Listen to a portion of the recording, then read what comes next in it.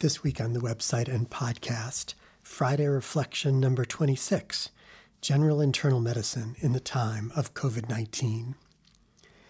MJ is a 24-year-old man who presents to his primary care physician on March 16, 2020, with fever, myalgia, and sore throat.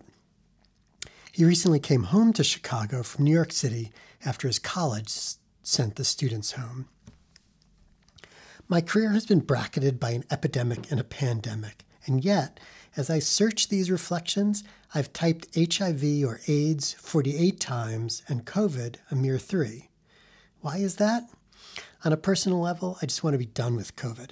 I have no desire to revisit the days of fear and uncertainty, the disruptions to my children's lives, and the closing of the Chicago lakefront. Professionally, I have other reasons to not want to go back. Among them is how those early days of the pandemic undermined so many of the reasons that I love my work. Now, I realize the 2,000 words on how COVID affected me personally and professionally when I lost only a few patients and no friends or family will seem insensitive, aggravating, and downright infuriating to some. Believe me, I get that. It's probably part of why I've written so little on this topic. If you could care less how privileged Adam Seafew feels he was professionally tormented by COVID, please read no further. As the best way to organize this piece is chronologically, it is a helpful reminder to review the waves of COVID activity. I apologize for the triggering potential of this graph reproduced on the site. Early 2020 was scary.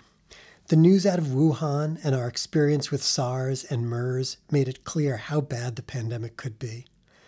Owing to a collaboration with the Wuhan University Medical School, I had visited Wuhan in 2008 and 2017. I'd been in the hospitals that were being overwhelmed and worked with the doctors who were first on the front line. In 2017, I'd even spent a day knocking around one of the city's wet markets. These contacts and experiences added to my anxiety.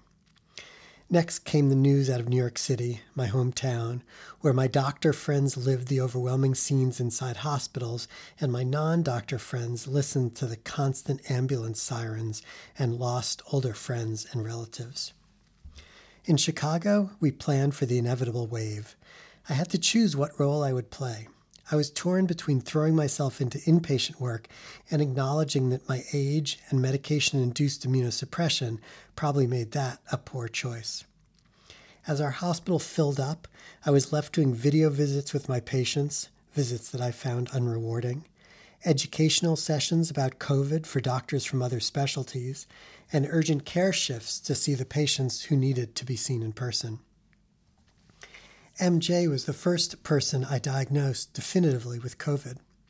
Never was there less of a diagnostic dilemma. Memorable was how different our behaviors were compared to those of a patient and doctor during any previous visit for an influenza-like illness. He was masked. I wore full PPE, mask, goggles, gown, gloves, and bonnet. In addition to feeling physically terrible, he felt guilty that he had become sick and would put his family at risk. I was a little nervous seeing him, but also excited to see the disease, clinically, up close. MJ did fine, and nobody else in his family was sickened. These weeks marked the first time in my career that I feared getting sick. I lost the invincibility of my youth. Even worse, I felt that my skills were not needed. I felt guilty for not joining the inpatient fray. I was not able to do the work I love and felt undeserving of the gratitude being directed towards doctors. 2 of my tweets, reproduced on the website, from this period speak to my anxiety and how conflicted I was in my practice. May 2020. Back to work, but not the right work. As April turned to May, we had figured out a lot. I had given up the virtual clinics in favor of my usual practice. I had pored over a website recommended by my gastroenterologist on which IBD docs reported their patients' COVID outcomes stratified by their medication. This convinced me that I was safe to join the inpatient teams. I was happy to help, but I mostly just felt like a warm body on those teams. As a non-intensivist, I didn't feel like I was adding much to the medicine. At this point in my career, what I bring to an inpatient team are my diagnostic experience and my ability to work with families and colleagues. These skills did not feel critical. July 2020, a reprieve. June and July of 2020 felt like February 2020. Case rates were low. My usual July inpatient stint included little in the way of COVID care. However, we were fully aware that we'd be seeing more cases come fall and winter.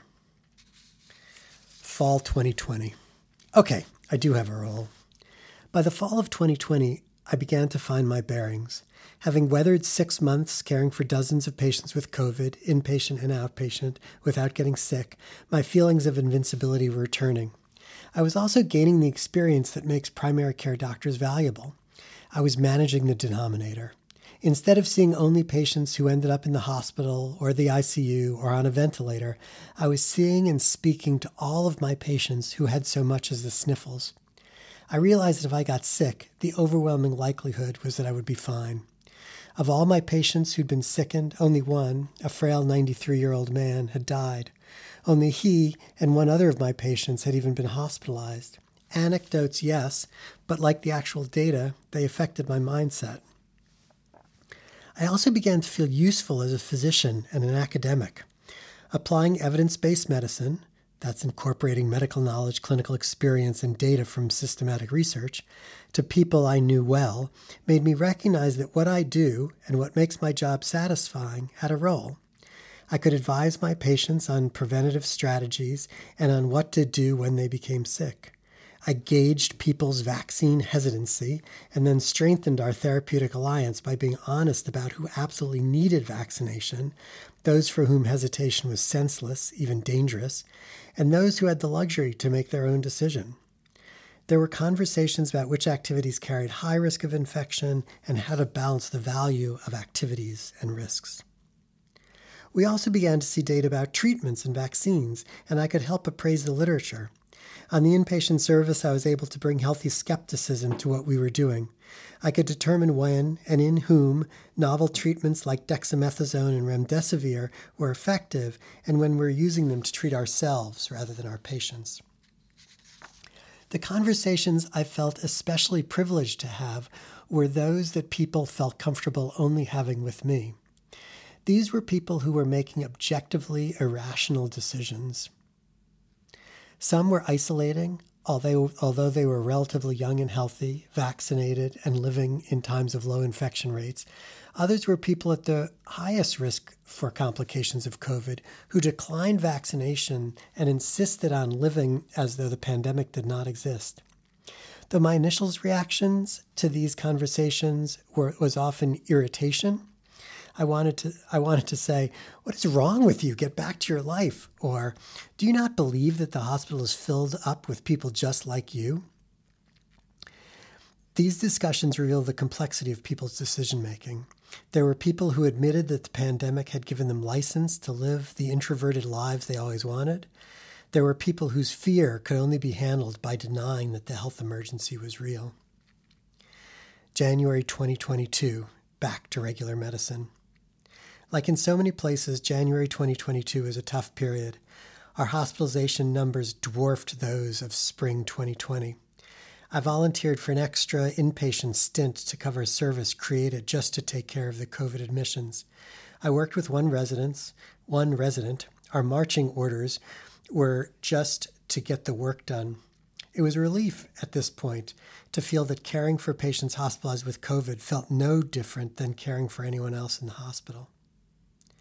I'm profoundly lucky that COVID affected me most in lessening how fulfilled I felt at work.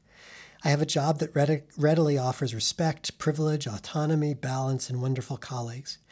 The pandemic managed to chip away at all of these.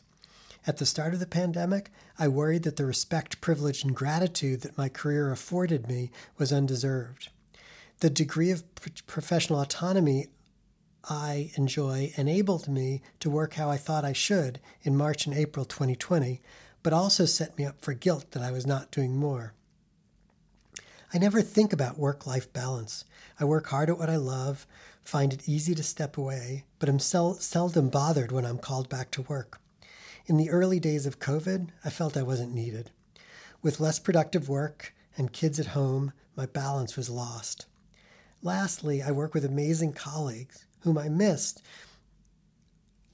as we tried to isolate as much as possible, hoping to preserve our personal protective equipment and ourselves. There are things that I wish I'd done better. I was proud of how I counseled patients.